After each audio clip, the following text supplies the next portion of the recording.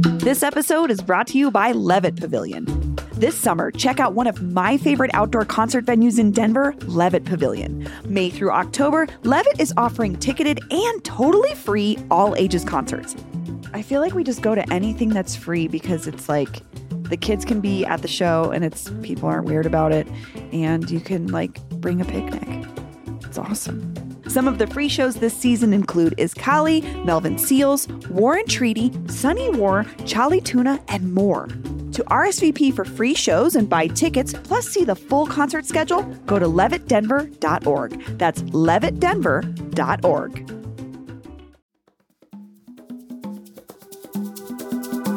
Today on CityCast Denver. The holidays are one of the best times to enjoy downtown Denver, with the Chris Kindle Market and the City and County Building all lit up. But the parking can be such a pain. We responded to a listener's parking frustrations last week, but I wanted to really understand this. So we called up Denver's #1 urban aficionado power couple to answer the big question. Does Denver have too much parking or not enough? Today is Monday, December 19th, 2022. I'm Bree Davies, and this is CityCast Denver.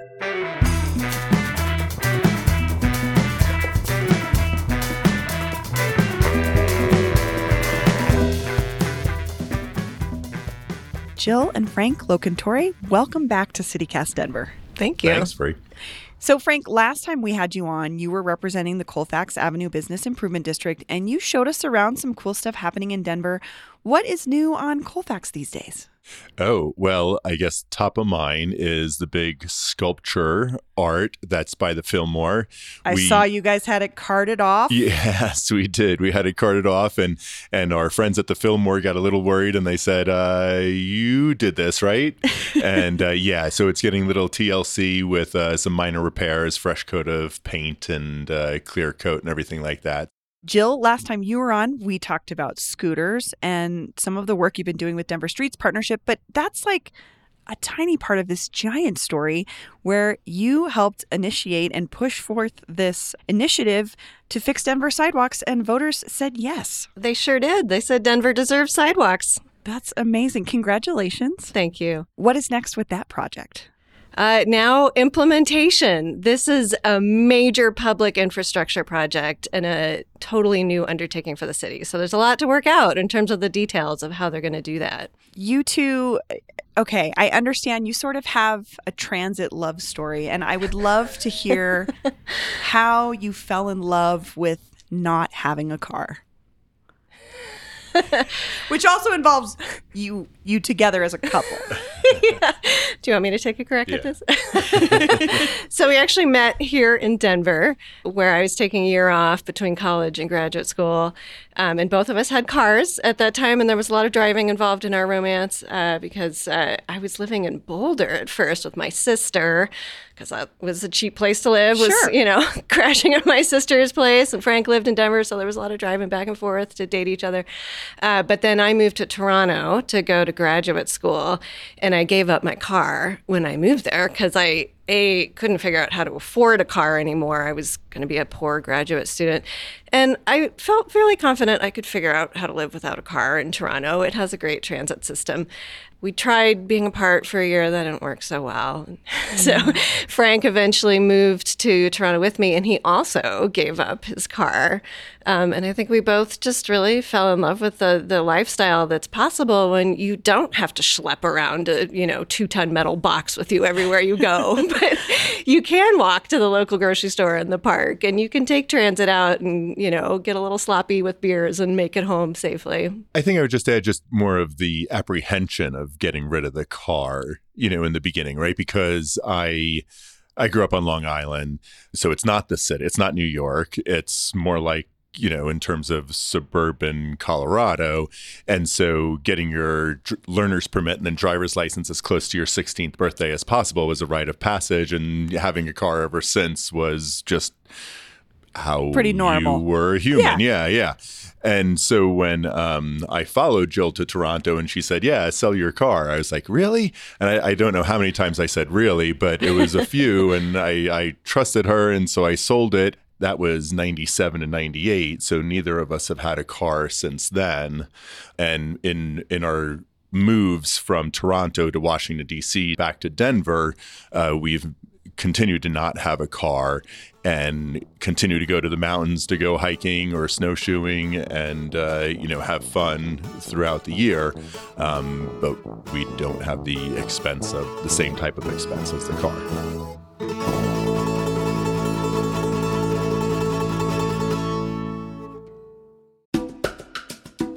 This episode is brought to you by the Colorado Wine Board. Because the wine community here is surprisingly robust. I mean, think about Bigsby's Folly and Infinite Monkey Theorem here in Denver alone. And there are urban wineries all across the Front Range. Then there's the Western Slope, Paonia, Palisade. Hello, Palisade wine, are you kidding me? It didn't used to really be a thing, but from what I hear, it's very much a thing now.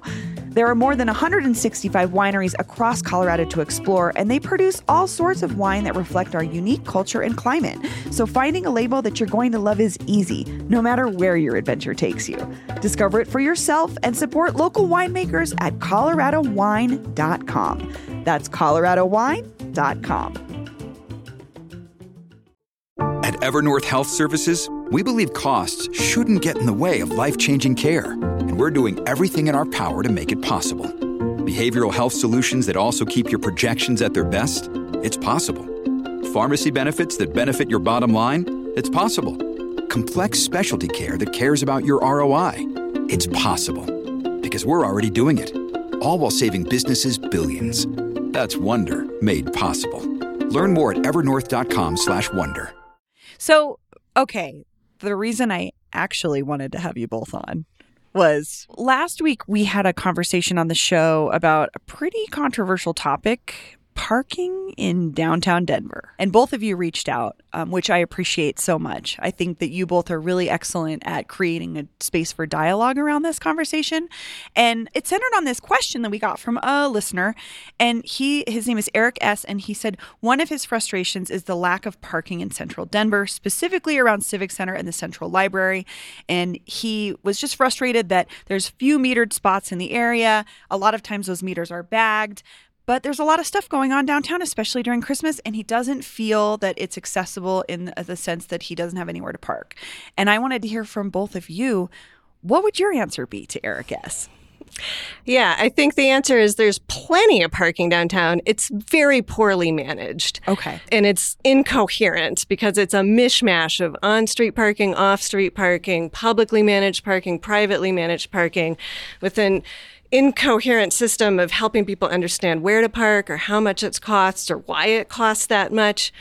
At Civic Center, there is a structured parking garage right there across from the Denver Art Museum and the library, and it's open to the public, and it's often not full. Okay. But people don't necessarily know about that. Sure. Or I haven't parked there recently, so I don't know how much, or if anything, actually, it costs to park in that particular parking structure. But I had a similar experience. I had a rental car the other day, so I was driving, and I drove to the CU Denver building that's down at 14th and Larimer.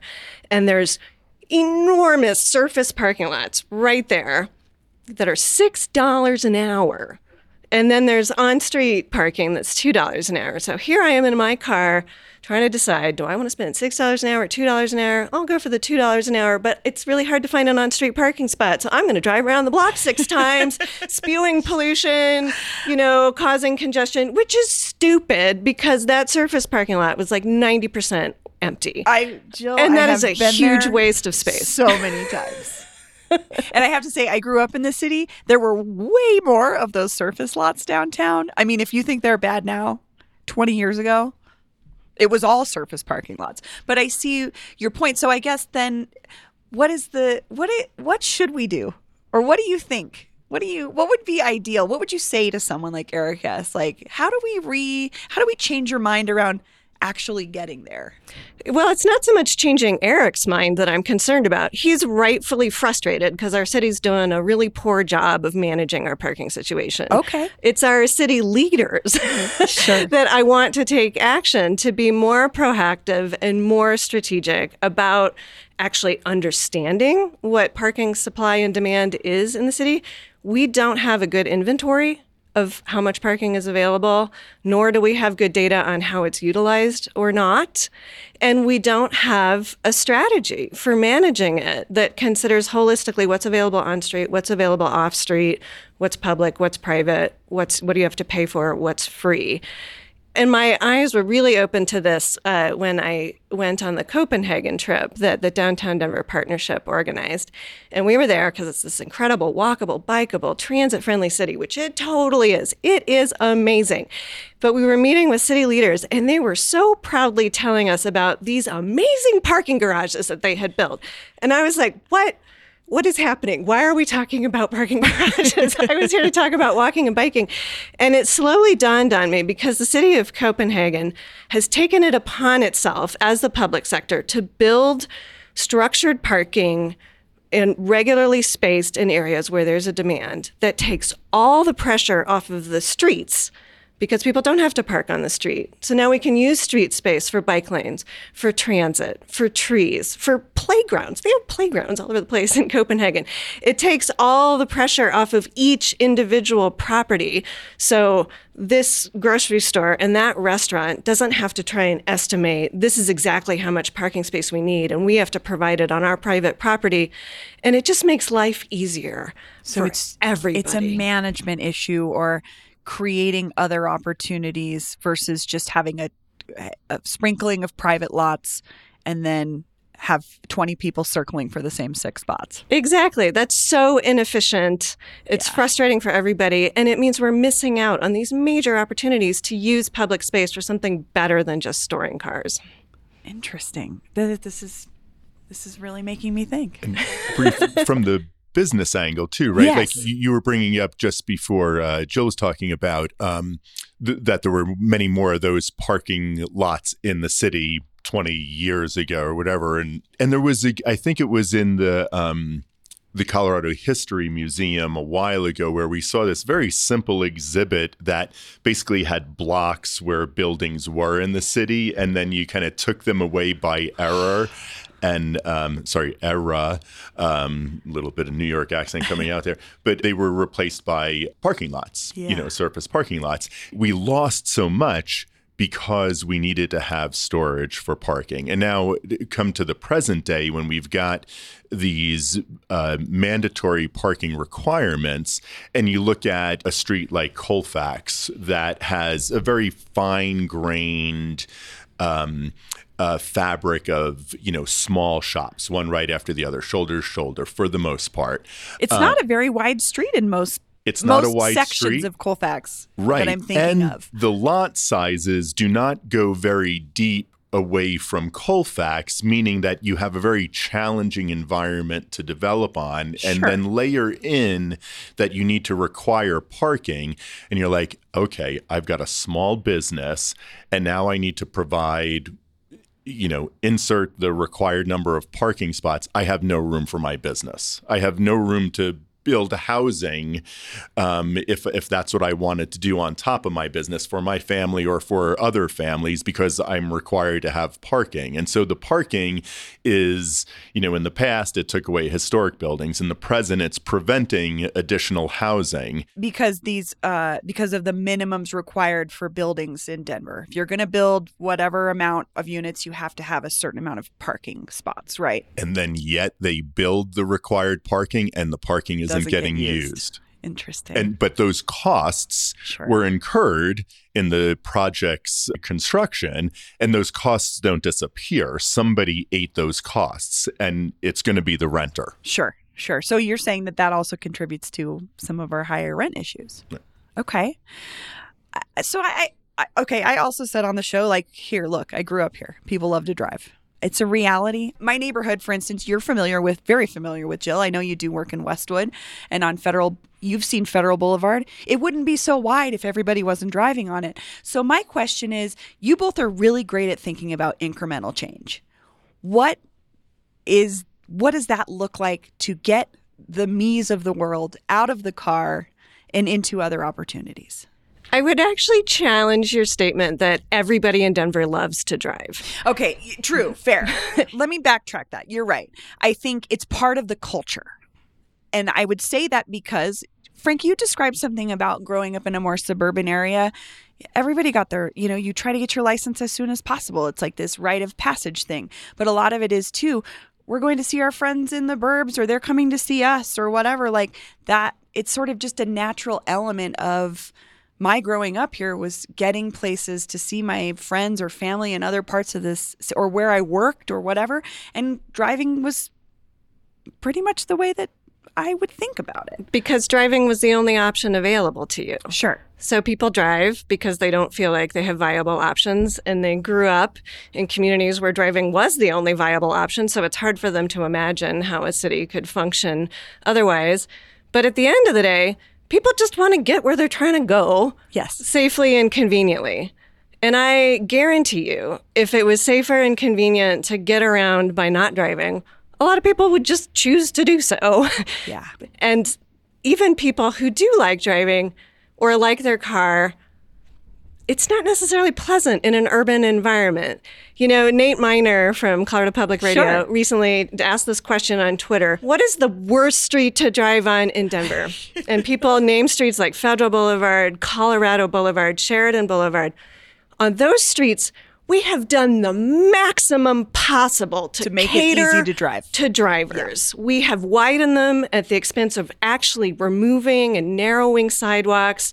We've said, no way, you can't have any space for bikes or transit or anything else. And people still hate driving on those streets because the answer is, it's geometry. Yeah. In a city where there's a bunch of people living close together, trying to get to the same place at the same time, everybody trying to do it with a gigantic metal box wrapped around them is just not possible with the way geometry works. And I didn't comprehensively read every single street that was mentioned on that Twitter thread that Nate put out there, but I did not see anybody mention 18th or 19th in downtown Denver. Downtown Denver, one of the most congested, busy parts of the city. Those streets have dedicated bike lanes, dedicated transit lanes, wide sidewalks, and a couple lanes for cars. But these are solvable problems. Sure. If we want better transit, Yeah. we know how to do that. Yeah. It's dedicating the space on our streets for transit vehicles. It's paying for more frequent service. It's looking hard at, the worker retention at RTD and how do we make that job of bus driver more attractive. We can solve these problems. We just have to decide what kind of city do we actually want to be, not, what are we right now, but where do we want to go? Well, and you're bringing something else up, Jill, that I'm thinking about, which is like RTD's got a pretty bad rap right now, right? Like if we look at the coverage it gets. Oh, they're cutting service. Their drivers are not happy, or they don't have enough drivers. Like, what can we do as citizens of this city to advocate for a transit system that sometimes feels like it doesn't even advocate for itself? You know what I mean? Yeah, RTD is not its own best advocate, but also RTD has been woefully underfunded for years. And we put a lot of demands on them. And surprise, they're having a hard time delivering when we're not willing to fund them. And the reality is they are the transit system we have. And so the onus is on us, I think. How do we set them up for success? What is the funding that they need in order to pay bus drivers what they're worth, in order to run the buses frequently enough so they're actually useful? What's the role of the city of Denver and CDOT in terms of giving buses the space that they need on our city streets and not forcing them to get stuck in congestion with everybody else? It's our transit system. Yeah. It's not like we just point fingers at RTD and like, you're not doing good enough. Like, what do we need to do to help you, RTD, be successful? And the answers are pretty obvious. It's not that complicated. So, okay, I guess that would be what I would close with for both of you. If you could give the car driver in Denver one tip or one thing they could implement or try this weekend to start to change their behavior. Be empathetic of people outside of the car, whether they're walking or biking or trying to run across the street to get to the transit stop. Everybody's just trying to get somewhere safely. Nobody is deliberately trying to irritate other people on the street. I mean, yes, there are a very tiny percentage of people who are being aggressive and mean, but most people are just trying to get somewhere. Be empathetic, slow down, yield, maybe wave at them. The slow down thing, that's a whole other conversation I want to have for another day. But Frank. Well, my first thought is just ask yourself, what would Jill do? And then try and do that. and maybe a corollary is like, know your limitations, right? Especially, as a driver, like you've got blind spots. The car has been made really safe for its internal inhabitants. The driver, yes. And but it comes at a bit of a cost of visibility. Yeah. So those would know the limitations of the car. Be more cognizant of what you are driving around if you're going to do it. I would say try to walk somewhere that you usually drive. Like just try one time. Like I will say, for instance, a couple weeks ago, we were going to meet some friends at the Empress, which is literally 2.5 blocks from my house. And my husband was like, can we just walk there? And we walked there and it was freezing, and it was freezing for 6 minutes. So if you're like me, maybe try one trip this weekend and just try to walk it instead. And put a hat on. Jill and Frank Locantore, thank you so much for joining me. Yeah, thank you, Bree. And here's what else Denverites are talking about. City resources. Last week, Mayor Hancock issued an emergency declaration to free up some money to help with the hundreds of migrants and asylum seekers who have showed up in Denver over the last few months. 9 News reports that so far, the city has spent more than $800,000 on emergency shelter operations, including food, clothing, security, and safe sleeping arrangements. The city is looking for volunteers and organizations specializing in migrant support. We'll put a link in the show notes if you'd like to help. And finally, as 2022 draws to a close, we're not doing the usual look back at the year's top stories. Instead, we want to hear what you think Denver's biggest wins and hardest fails were. Who or what had a great year? Who had the most to celebrate? Or what sucked the most in 2022? Leave us a voicemail or text with your name, neighborhood, and your thoughts on Denver's biggest win or most epic fail, and you might hear it on the show. Our number is 720-500-5418. Again, that number is 720-500-5418. And speaking of our hotline, we really love getting voicemails from you, even when you're rightfully calling us out. Like Alex from Clayton, who called in after my conversation with Denver Post reporter Megan Ululani Boyanton and my producer Paul Caroli about the big nuclear fusion breakthrough on last Friday's show. I was calling about your guys talking about nuclear fusion on today's show. It got kind of like a round meh from everybody, so I just wanted to call and explain a little bit about it and why it is super exciting. Fusion is just another way to generate energy, which could generate electricity in our grid. It's the same way that the sun makes energy, so it's different from our current nuclear energy technologies in that it would have no radioactive waste. And the starting materials used for fusion are basically hydrogen. So it's one of the most common elements on the Earth, and it's almost free, starting materials. So because it's free and there's no waste, the energy that it makes would be the cheapest form of energy that we could ever have, basically free. So there's no other technology innovation that could do more to pull the entire world out of poverty as nuclear fusion. Not to mention, since it doesn't produce any radioactive waste or carbon waste, we would basically be able to stop producing carbon dioxide and polluting the environment and contributing to global warming. So nuclear fusion is not meh, it is amazing, and it's probably the most important technology innovation that we will see in our lifetime. There's my 2 cents, and hopefully you guys can do some more research on it. Thanks. That's all for today here on CityCast Denver. If you enjoyed the show, why not take a minute to tell the crossing guard in your life about us? Rate the show wherever you get your podcasts and subscribe to our morning newsletter, Hey Denver, by texting Denver to 66866. We'll be back tomorrow morning with more news from around the city. See ya.